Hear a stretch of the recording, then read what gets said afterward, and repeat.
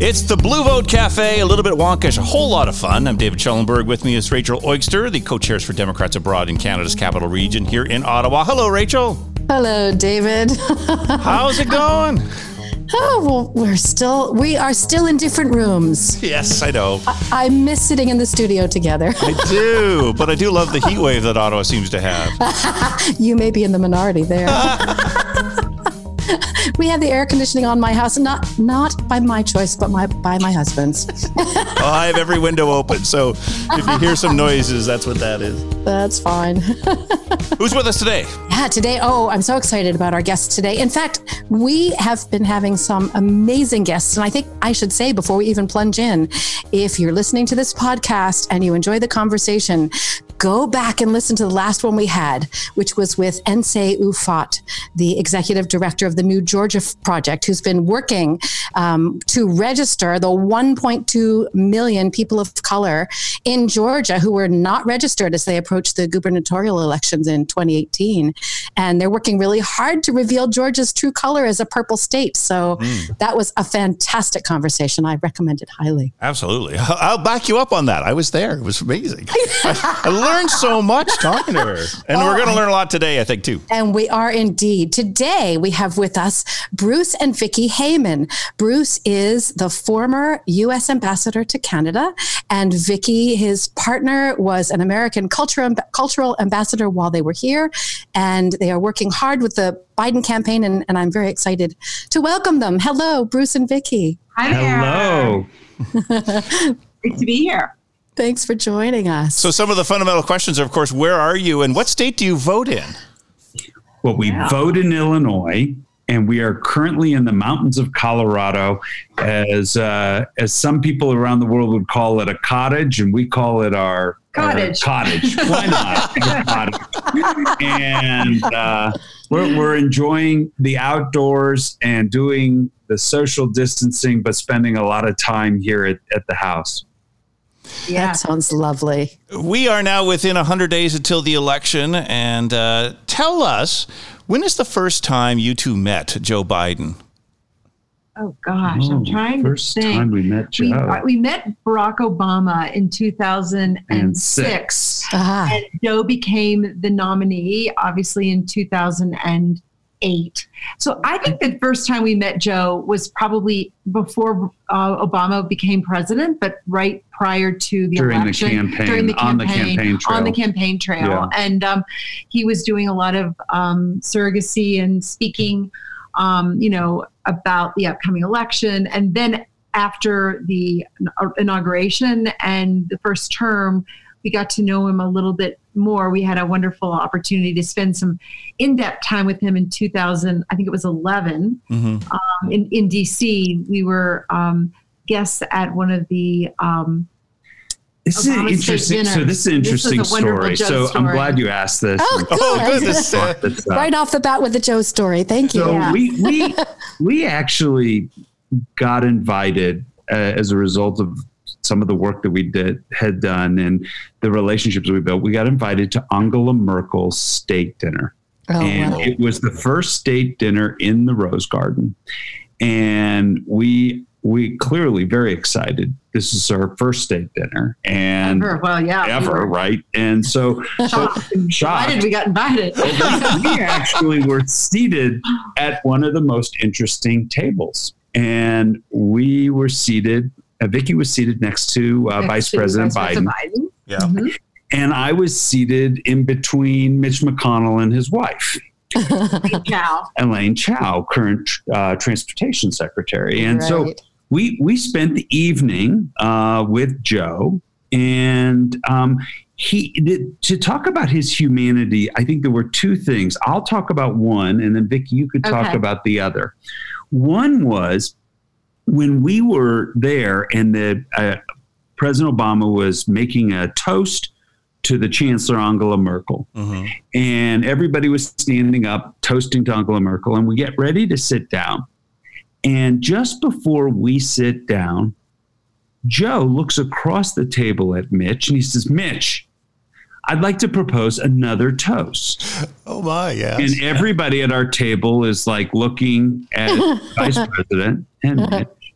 And he says, Mitch, let's toast to compromise.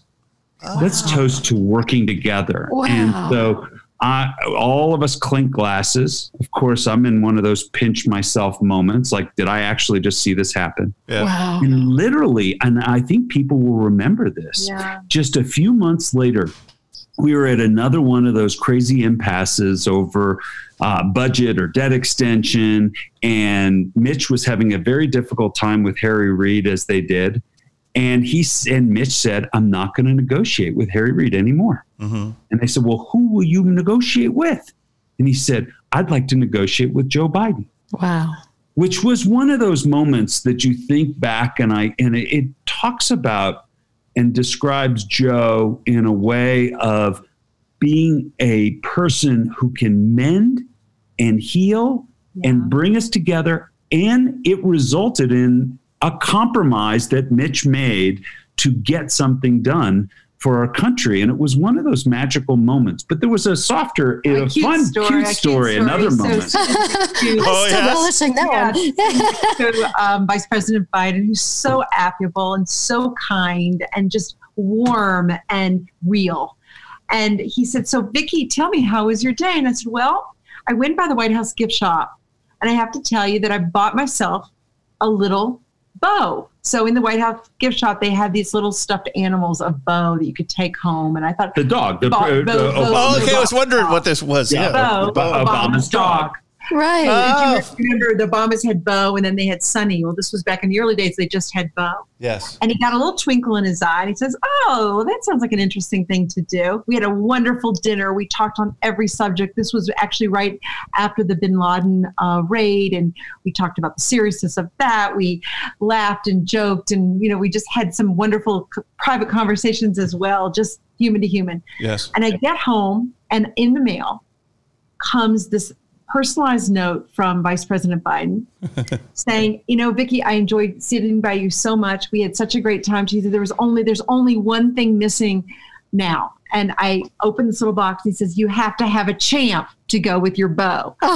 Meanwhile, their dog is Champ. Yeah. And now I have a little bow and a little Champ and a beautiful note, handwritten note from Vice President Biden, sitting in at home in a case. So they're living together on my, my countertop. And it's just, that's the kind of person he is. Like, as busy a man as he is, yes. He is thoughtful, he is kind, he's warm. And there were so many incidences, that was really just the beginning when we first got to know him. But in terms of working together, while Bruce was ambassador in Canada, some of the very serious and very complicated things that they worked on and how integrally involved Joe was in international affairs. You might want to speak. Yeah. Well, he swore us in. I was just going to ask about that. It was so funny because I get sworn in and he stands up and we're at the State Department in this most amazing, beautiful room. And we have all of our friends and family and other diplomats that are there. And he swears us in. And I say us because he said, he said to everybody, he says, I know Vicki and Bruce and Canada is getting a twofer here. because he said, and so it was so funny. And a big, big hug and a big smile. And that is how he really respects and honors people as individuals, and he takes the time and energy to get to know people at a personal level. And it's not just the people that, are working at a high level with him in government. I mean, there's countless stories, and you probably read a lot of them, just through postings on the internet, of the kindness that he extends just to average people that he meets, whether it's a young person with a stutter or it's a person that is an elderly person that has supported him for years, showing up in a time of need or for their families. He's just a legitimately good person, honorable, with great character and judgment. And that's why we are so happy that he's actually the nominee. And we are so happy to be supporting him and working hard, really, every single day here from our cottage on the campaign. We can talk more about that. That's wonderful. So when you were here in Canada, did you have a chance to work with him? Did he come visit? There were actually a couple of visits, but one I'll tell you about. And that is the Women's World Cup team. And the Women's World Cup for soccer was held in Canada. And we were going city to city. And I was just enjoying the moment, watching and traveling with the U.S. team and celebrating and being the U.S. ambassador during that time. Well, it's time for the finals, and it's in Vancouver. And I get notice that the vice president is going to come. Now, this is just after his son had passed away. This would be his first international trip after his son had passed away. Right. Wow. And he comes and he brings his grandchildren, his son's children, and he brings the Obama's daughter, and we're all together. Jill's there, Dr. Jill Biden. And, it's a sensitive and emotional time. And I had the opportunity to pull him aside when we had a quiet moment during the game as we were watching it. And I said, Mr. Vice President, what are you going to do with regard to the upcoming election, the 2016 election? Are you going to run? And I said to him, I believe that much of the Obama team would be there for him if he decided to run. And he expressed to me in the most sensitive, you could feel the emotions just pouring out about how much pain he was still in as a result of his son's passing. And he was just verbalizing, but you could see it on his face, the emotional struggle of making that decision. And I do believe had those circumstances not happened in that way for him, that tragedy, that he probably would have run. But that was my sense. But my sense is that the pain that he had experienced was something that he was still grappling with at that moment. And I think that he wasn't prepared to go down that path at that moment. And we all know he later decided that he was open to it, but I think the window had passed with regard to getting the nomination, et cetera. So but it was an incredible, again, most of the times I'm with him. And by the way, he comes to that visit, and we also did a sidebar visit with Prime Minister Harper at the time, and it was all business and focused and really sensitive and understanding Canadians' role in the world, but also discussing some of the geopolitical issues that the U.S. was having. And it was an incredibly constructive conversation in light of all those other emotions and coming for the World Cup and his first trip outside the United States post his son's passing. And he was able to package that all together quite well. I was thinking very fondly about, it was at the very end of our time in Canada, December 2016. Trump had been elected. And I'll tell you kind of a funny story. I guess every morning, the vice president would come into the president's office and they kind of do a debrief. What are you doing today? And Joe came into Barack's office and he said, what are you doing today? And he said, well, I'm going to my state dinner. He said, you're doing what? He says, yeah, Canada's having a state dinner for me. Justin is throwing a little dinner party tonight, and I'm taking off to Canada. And that's precisely what he was doing. Bruce and I met him at the airport. This was at a very cold, right at the end of our term, maybe, and I don't have the exact date, maybe 2 weeks, maybe right in the middle of December, let's call it 2 weeks before Christmas. And we picked him up at the airport, and we got in the car, and we drove downtown and to the venue for the dinner. And it was so warm. And it was really at that point, Bruce and I write about it in our book, it was Joe saying, we have a road ahead of us and we're passing this progressive torch on. I mean, Justin had been already then at that time had been prime minister for a little over a year and a couple months. And, Obama had spoken to Parliament, as you probably remember, in end of June, beginning of July of 16. And there was historic when that happened. Historic, amazing feeling of united on so many fronts and this great progressive leadership. And it was obviously very disheartening and sad for this president and vice president to know that, the U.S. government was going to be now leaning more conservative, and many of the things they'd worked on, as we can see now, have been, rolled back. And the struggle, and thankfully up north, you guys have been continuing with the good fight, and it's done a lot of great work on so many, progressive fronts. So Joe was right, I think, in making those comments. But there was just a lot of warmth and a lot of connectivity between the vice president and the prime minister, and between the vice president's affinity for Canada. And well, and it's interesting.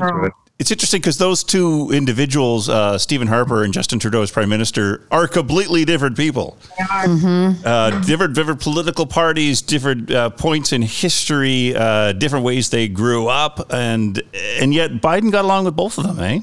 Yeah. And that's it. That's the secret sauce to him. That's the story going back to the state dinner and talking and speaking to Mitch about working together. It's about, it's about getting things done, but not, in an isolationist way. And I think that the country is in need of healing right now. We're so divided as a country, and that we actually need a new president that can bring our country together, as much as the frustration that the left or the right have with each other. The fact of the matter is we have to understand each other and find the point of compromise. And it was in John F. Kennedy's book, Profile of Courage, that he said compromise is not a bad word. It is courage, and sometimes coming together and making those kinds of decisions. And so I think that this is an example, the Harper-Trudeau kind of relationships, regardless of who's in power in Ottawa. And I've always said when I was there, regardless of who occupies the White House or who occupies 24 Sussex, nothing will come between the U.S. and Canada. Well, boy, was I wrong about that. I mean, oh my God. I never envisioned that, given the long history of our two countries. Right. But I think this is a strong point globally. I was just on a call with Ambassador Susan Rice and African ambassadors, and reaching out in Africa, and then a subsequent call with Democrats abroad. And I think, to her point, in talking about the need for the United States to engage in a different way internationally and to earn trust back. But the number one way we have to earn trust back is we have to change the way our behavior is at home. Because if we don't straighten up the way we treat our press and the freedom of press, the freedom of the rights of people of color, of different sexual orientation, if we don't protect our own environment and hold ourselves to those standards, it sure is going to be hard to go around the world to be an influencer and a collaborator on these types of initiatives. And so, I think that's what we have to do. I guess I will just also add that, I think Joe Biden has mastered the ability for human connection. He's a master at connecting with people on a human level. Right. He has extraordinary empathy. He has been through a lot of huge life tragedies himself. And I think our country right now, as Bruce mentioned, is in deep need of healing. People need to be heard. They need to be seen. They need to be cared for. And we need to start to rebuild the sense of community and the sense of stabilizing this whirlwind and this, tsunami of bad news that we've been receiving as relates to the pandemic. And then also, just the concerns for the future. There's so many people here that are very concerned about their economic future. Mm-hmm. They're very, very, very concerned about the future, their healthcare needs being met. They're concerned about the air they're going to breathe in their environment. They're concerned about democracy itself. Right. And maintaining and securing and protecting democracy. And these have always been the essential American principles. And I think, that's why you're seeing a lot of strife on the street, because people are destabilized by what's happened and they're trying to find footing. And I think Joe is the kind of person that can help us calm ourselves and can help us on the footing. And one thing I want to add is that it's not just Joe solo. Joe knows what Joe knows, but Joe is going to surround himself with some of the best and brightest political leaders, community leaders, scientists, healthcare leaders, progressive folks that really have a sensitivity to the things that we just mentioned and how we can provide more equity in our country to those who, have had all the opportunities and those who have been challenged for many, many years in trying to take care of their families. Right. So that's one of the reasons that I feel, for me, I'm working so hard every day, pro Joe, and we can go on the negative, we could go down the negative Trump train, but right now staying on the positive Joe train, because we all can, hammer away at those things, and a list as long as our arms and three legs with that. But right now, what I want to convey to listeners, I want to convey what a person of high character, what a person of empathy, and what a person of great leadership Joe is, and how that, people should feel very comfortable with who he's going to surround himself with. You mentioned him working with the Prime Minister of Canada, Prime Ministers of Canada. Have you seen him interacting with other world leaders as well? I've seen it only from a distance, as many of the listeners here would have seen. But he clearly, we should all know that being a senior senator on the Foreign Relations Committee in the Senate, and his interactions are well known, that he has traveled around the world extensively and also took over much of the international side that the Obama-Biden team, tackled, as the president was handling domestic issues in a pretty substantive way. Right. And so the Biden team, the vice president, would handle much of Latin America and South America, much of the issues that were going on in the Middle East, and I know was also involved in the Iranian negotiations that were taking place, as well as trade negotiations. He always had his finger in these trade negotiations and TPP, and he's a collaborator. He's a multilateralist. He is a person that comes together and listens to other world leaders and understands their country. And look, the contrast between a Joe Biden and a Donald Trump couldn't be any more stark. Right. I mean, given the comments that the president, which I'm not going to even repeat those words, about blank whole countries in Africa, right? A whole continent. He threw a whole continent under the bus, and Joe worked directly on African issues. So, this is so different on an international basis that I think that if you live outside the United States and you're an American, there's no more important time. And I know they say that every election. Every election is the most important. But this American experiment that we have so enjoyed and lived and prospered under is under extraordinary threat. And every day it's getting worse. And even, people say it's only less than 100 days to the election. Every day I get nervous about what Donald Trump is doing to democracy within the United States, and his treatment of our allies and friends around the world, and his embracing thugs. And I will tell you, if you're an American anywhere in the world today, this is your moment. If you have a voice about what you're worried about in terms of the future of the planet, your vote is your voice. That is the most important voice you will have. And our elections are tight in the United States. People don't realize how tight they are. I mean, Michigan was lost by less than 11,000 votes. People even remember back in Bush versus Gore, that was like less than 500 votes in Florida. Yeah. And we have about 7 or 8, probably 4 or 5 predicted battleground states, and probably 7 or 8 battleground states where it's going to be razor thin margins. Yeah. Right? So if you use Canada, for example, we believe that there are as many as 6.5 million eligible voters worldwide. And in Canada, it could be as many as 1 million. Yeah. And what our call to action is that in 2016 it was less than 7% of that 6.5 million Americans living internationally voted. If we could just double that percentage, we could bring 500,000 new voters into the system. That would more than cover the margins in these battleground states.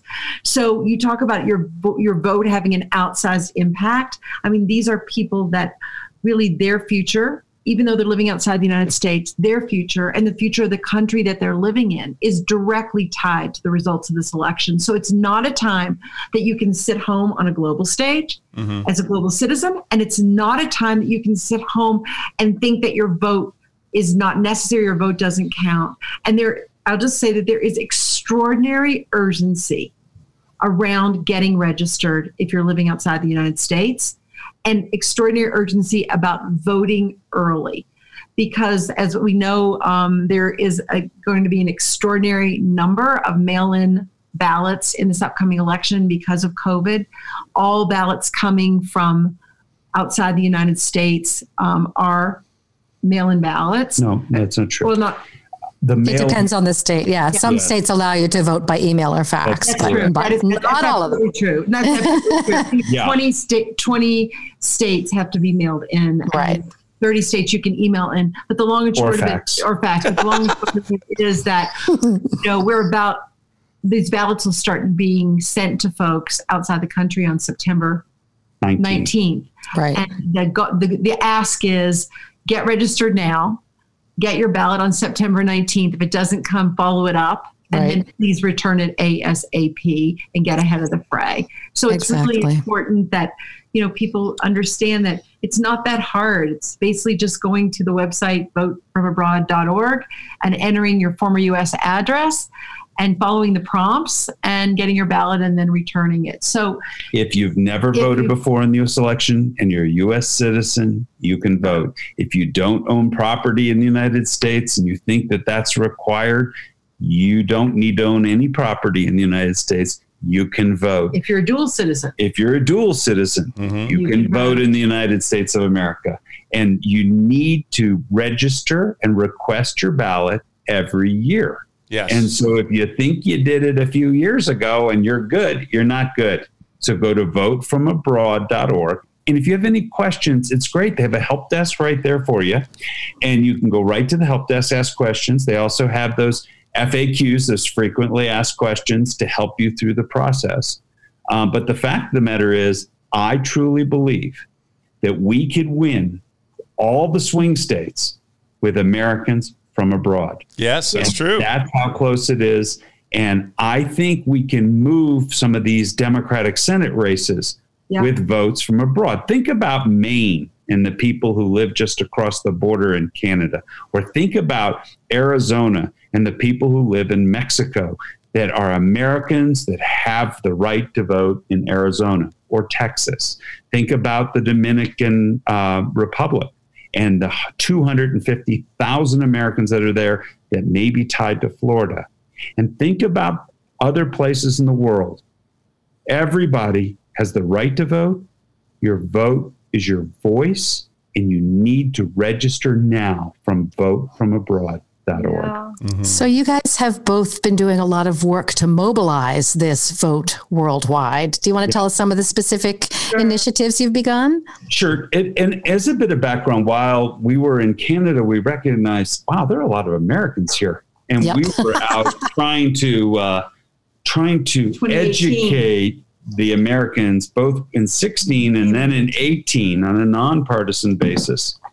And then we actually did this analysis talking to both members of the U.S. government who were trying to calculate exactly how many Americans abroad, and then Democrats abroad. We worked directly with Julia Bryan, the chair.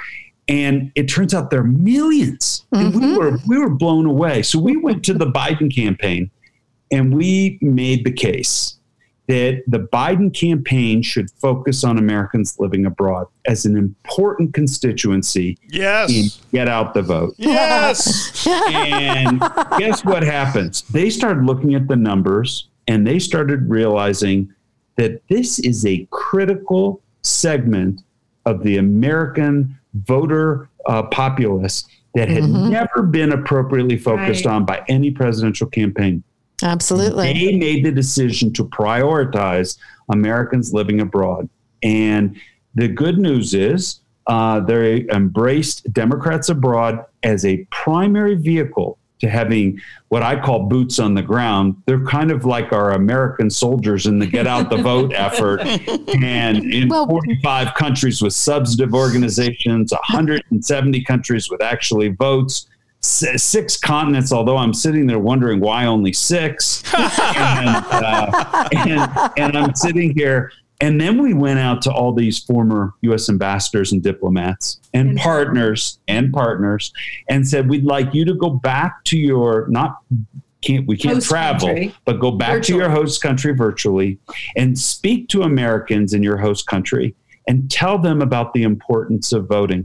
And I'll tell you, we have ambassadors who served under Republican administrations, under Democrat administrations, political ambassadors, career ambassadors, all joining in on this votefromabroad.org for Biden effort. Mm-hmm. That it is, we had a Zoom call a couple weeks ago with about 200 participants who are diplomats globally and partners who wanted to help globally. And I'll tell you, just this last week, the former ambassador to Mexico did radio shows all throughout Mexico. The former ambassador of the Dominican Republic was on doing significant radio shows. We're preparing op-eds and interactions for a number of European countries that are there. We have Asian countries, a lot of interaction and things that are going on, from op-eds to Zoom calls to radio and television. And it's exciting, and we're feeling it. It's kind of palpable, the enthusiasm and excitement. But at the end of the day, an individual has to sit down and just do it, and just go to Vote From Abroad and register, and then contact all your friends and family and do the same thing and make it go. In a virus moment, we need this to go viral. And we're also looking to create a coalition of what we call voter champions, individuals who not only are going to register and vote themselves, but will engage others in their network and shepherd them along to do the same at votefromabroad.org. So it's just that idea of, organizing where one person can get 10 other family or friends to register and ask those individuals to do the same. One person can impact, 10, 20, 50, 100, 500 votes if they expand their network. Yeah. So Democrats Abroad does have a program as well called a Voter Champion Program. It's on their website. And so we ask you to, 1, make a pledge yourself. You're going to vote, register and vote. But 2, make yourself available to speak directly to your family, friends, and work cohorts, even if it's virtually, to engage in this kind of network of voter champions. And I think that's going to be the key. Certainly ambassadors and partners, we can speak out through earned media and social media, and that's really important. But I think these personal conversations that I hope we're having with all your listeners right now. Yes, Democrats around the world. Listeners, we are having a personal conversation with you right now and urging you to please go to votefromabroad.org. And I think it's not so much about, the browbeating. It's about just sitting quietly, each person, and reflecting on what we'll have to lose if we have 4 more years of Donald Trump, and what we've already lost, and the prospect of recapturing what we have lost, or at least part of what we've lost, and starting to rebuild. And as Joe Biden says, build back better. And that's kind of his economic plan, his moniker for his economic plan. And that, I think, is the moniker for the diplomatic plan, is to rebuild and to build back better. Not just, looking to the past and looking at what's been done in the past, but building a coalition, a diverse coalition of people whose voices are heard, who can act and react and participate with them to build the America and to rebuild the America in the way in which it is most equitable and filled with, democracy and democratic intentions, and lock arms with the world and regain that kind of stability that we had before. Well, and that kind of makes me think about like some of the ways that people talk about Joe Biden. Sounds like, he gives really good hugs. But I wonder what's some examples that you two have seen where he's made some tough decisions and shown true leadership because it was required. Here's an interesting thing, and this is this is an interesting position that he negotiated for himself with President Obama. Okay. And I don't know how many people actually know this story or realize it. But the deal he made with President Obama is to be his vice president. He said, look, I want to be your most important advisor, but I want one thing. And that is, I want to be the last person you meet with to discuss the most important decisions that we face. Wow. That's smart. And I will sit in the room. I'll be part of the larger group. But when it comes down to making that last decision, I want to be there with you and tell you what I think. And that was an incredibly intelligent, insightful thing to do. And I think it's interesting with anybody who's here on the phone who wants to be an advisor to someone else. You always want to be that last piece of advice. Mm-hmm. And I'm telling you that from everything I heard, and I wasn't standing in that room for that last piece of advice, but everything I heard, there were no holds barred. He would make the most difficult recommendations on those last pieces of advice after listening and consolidating it in. And I actually think in some unusual way, that may have been one of the best preparations to be president. Yes, I agree. In being there for that moment, for the last decision that a president has to make. Now, clearly, Barack Obama made all those last decisions because he was the president. Mm-hmm. But being there for the whole thought process, the situation rooms, the national security briefings. Yes, I know they read those national security briefings. Yes, they did. But consolidating that down and bringing that together and then making the proposal to the president as to the last best decision. I think that tells a lot about Joe Biden and where he's been and what his experience has been, but his ability to make, well thought out decisions, even when they're the most difficult. And we know some of the challenges that the Obama administration faced, from bin Laden to oil wells leaking in the Gulf of Mexico that wouldn't stop, to Ebola.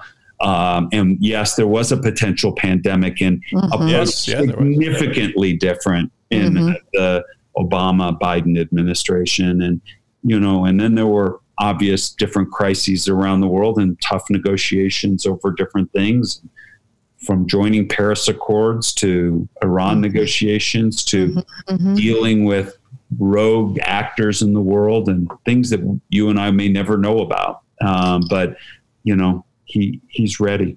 But that's a lovely and revealing little story. And in a way, it shines a light on something that struck me when I watched the little conversation that was just shared online between Obama and Biden. And one of them said something like, "We didn't do it that way when we were in office." And although it's linguistically correct to put it that way, it also struck me that there was that depth of shared responsibility. Mm-hmm. Yeah. Yes. Well, both of them speak in the term "we" and understand the while the position is the position of president and vice president, that it's a collective we that are dealing with the challenges of the issues of the day. Mm-hmm. And then that's very different from just one letter difference. In fact, just flipped upside down from we to me. Yep. I got a guy, everything is about me. Everything. Yes. Everything is about me. I'm looking at this pandemic relief package that just came out of at least the Republican proposal for this next round. And all of a sudden, they got all this stuff in here for the Trump family and the FBI headquarters over by the hotel and all that other stuff. It's sickening. And we've got to come back to we.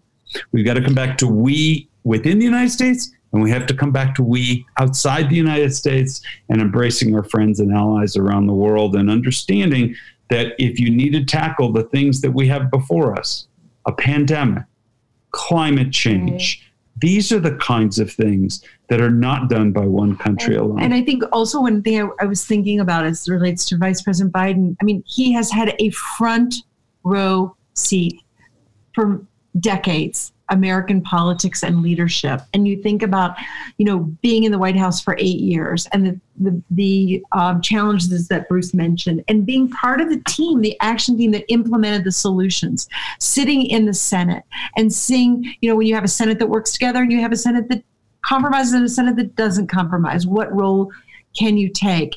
And I think in the selection of his running mate, in the selection of his team, he's going to be drawing from the most well-resourced group of people that any person running for president really could access, given his years and depth of experience and the way people feel about him, that they want to be part of it, that they want to help him, that they know their voices will be heard. It's not just, a rubber stamp placeholder for some kind of, authoritarian rule. This is a person who collaborates and listens, and is going to has good judgment in the people he's going to select to help implement the solutions. And that's a comfort. That's a big comfort. So I imagine that the people who are very disappointed that Bernie Sanders is not our nominee will find everything you've just said and have said for the last half hour quite reassuring. Is there anything specific that you can offer to them to make them more comfortable about voting for the person that they wouldn't have chosen to be our nominee?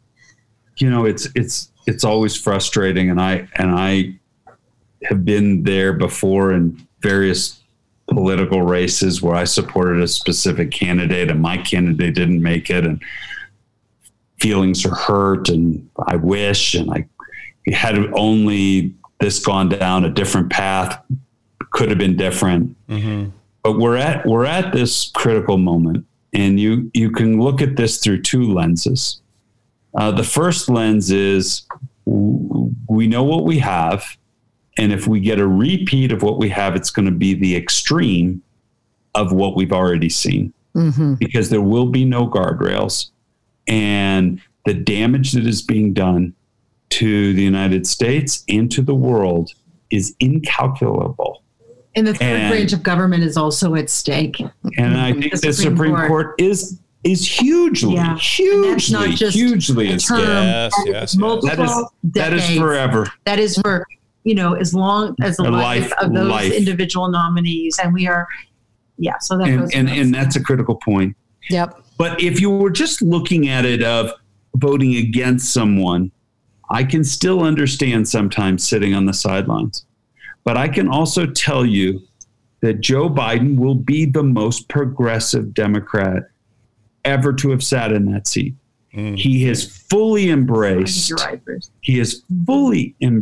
climate as an issue. And you look at this climate plan that comes out, it is so much more progressive and aggressive in clean energy than the Obama-Biden administration was, which was also very progressive and will be rejoining the world body in this, but being a leader in that.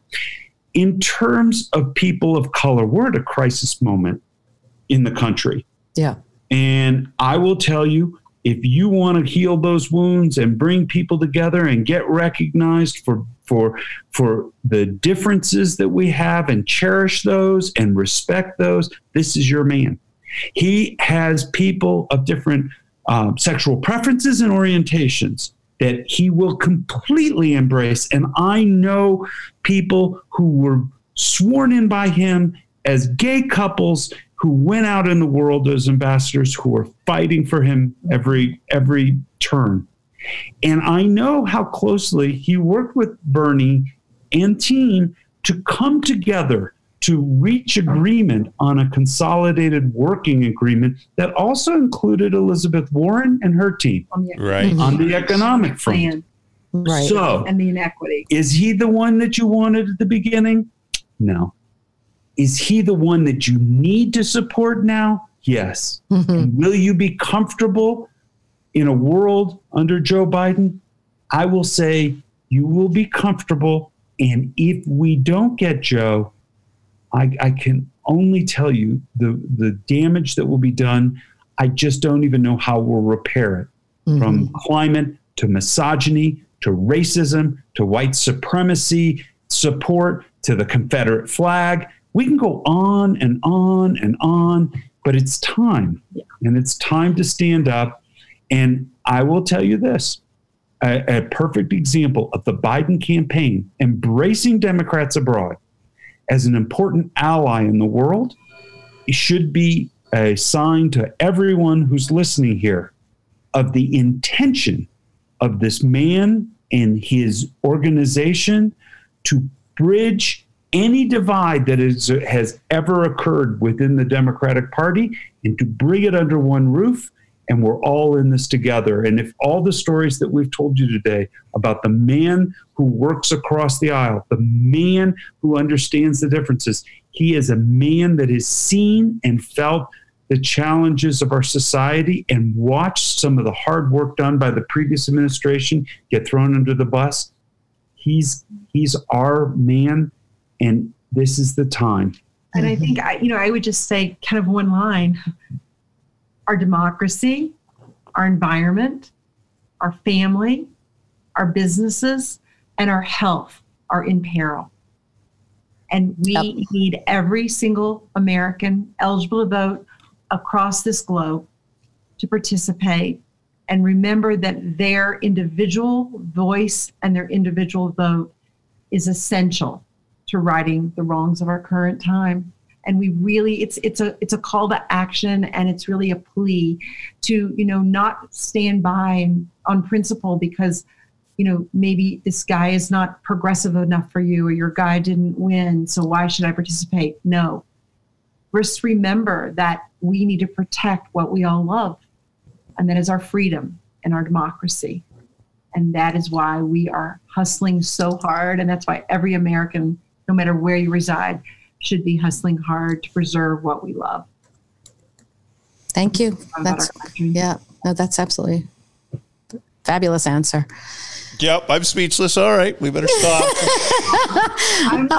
We think about this not daily, maybe it's minute by minute basis. Minute by minute, yeah, we have conversations in our own head individually and then together, and with many friends. We spend hours and hours on Zooms and in conversations like this. And we want to thank you for giving us and giving Americans the opportunity to have these conversations. And this pandemic has kept us apart physically, but we have to, unite in this virtual space to challenge each other to participate and to, come together as a community, global community, to kind of move forward in the way that we know we should. So right.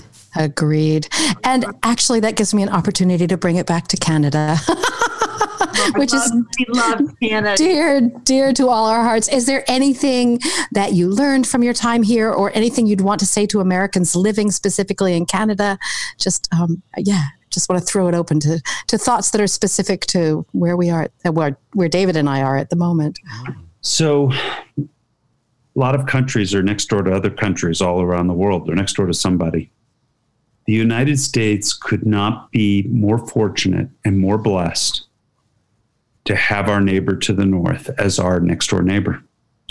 We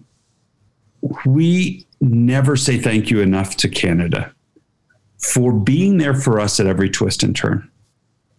And Canada has been there for us in our most difficult moments, whether it's 9/11 or whether it's hostage crisis that we experienced in Iran, or being there when we have fires and storms. Who are the first to arrive?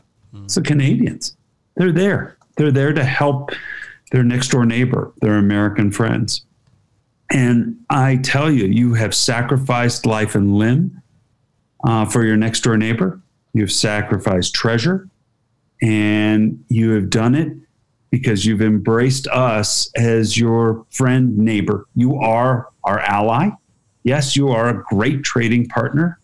And we share resources together. But at the end of the day, we are one thing. We're family. Mm-hmm. We are family. And you, Americans who live in Canada, you exemplify that. There are more Americans living in Canada than any other country in the world outside the United States. Mm-hmm. Yeah. And there are more Canadians living in America than any other country outside of Canada. And so the reality is that every Canadian knows an American, They know somebody who's gone to school across the border. They know somebody who's married somebody across the border or has gone into business together. And we're family. And so, look, I guess there are different times where families, at the dinner table across the border, like have these conversations about voter participation. And I just want to say about Canada, I am so grateful for the time that we spent living in Canada and really have the opportunity to come to know your country physically and also the extraordinary people from coast to coast to coast all across the country. And we have so much that, as Bruce mentioned, that we appreciate about you and that we're thankful for, but we also admire you in so many ways. I mean, the way in which specifically the way in which you're handling the pandemic, the way in which you're leading on environment, the way in which you've embraced, a social safety net for your, for your citizens, and gender healthcare, diversity in healthcare. My God, we have so much to learn from you. I said, Joe, we had a front row seat to seeing how well things were going, and just being able to, for us back home here in States, to being able to point to that, and so many times I could point to you and say, like, kind of that's our North Star. So I want to say thank you for holding on and letting us, we're having a bit of a schism right now. And I want Canadians to remember that the United States of America, like Canada, is a very complex nation with lots of different people, and just know that there are, millions and hundreds of millions of people living in our country who don't like what's going on, who appreciate the kind of leadership, progressive leadership that you're demonstrating for the world. And, we say thank you. And, we just hope that in another 99 or 98 days that we can right the ship and come back together and celebrate all the wonderful things and the democratic values that we've always shared. So Hear, hear. Thank you. Yeah. For sure. Well, thank you, Vicki and Bruce Heyman, Mr. and Mrs. Ambassador, for joining us today. It's been a real treat and a privilege to have you on the show. It's been our pleasure, and we've so enjoyed this time together, and we look forward to doing more in the future. Yeah. Absolutely. We'll call that a date. Yeah. All right. I'm Rachel Oikster with David Schellenberg in Ottawa, Canada. Thank you for listening to Democrats Abroad, the Blue Vote Cafe.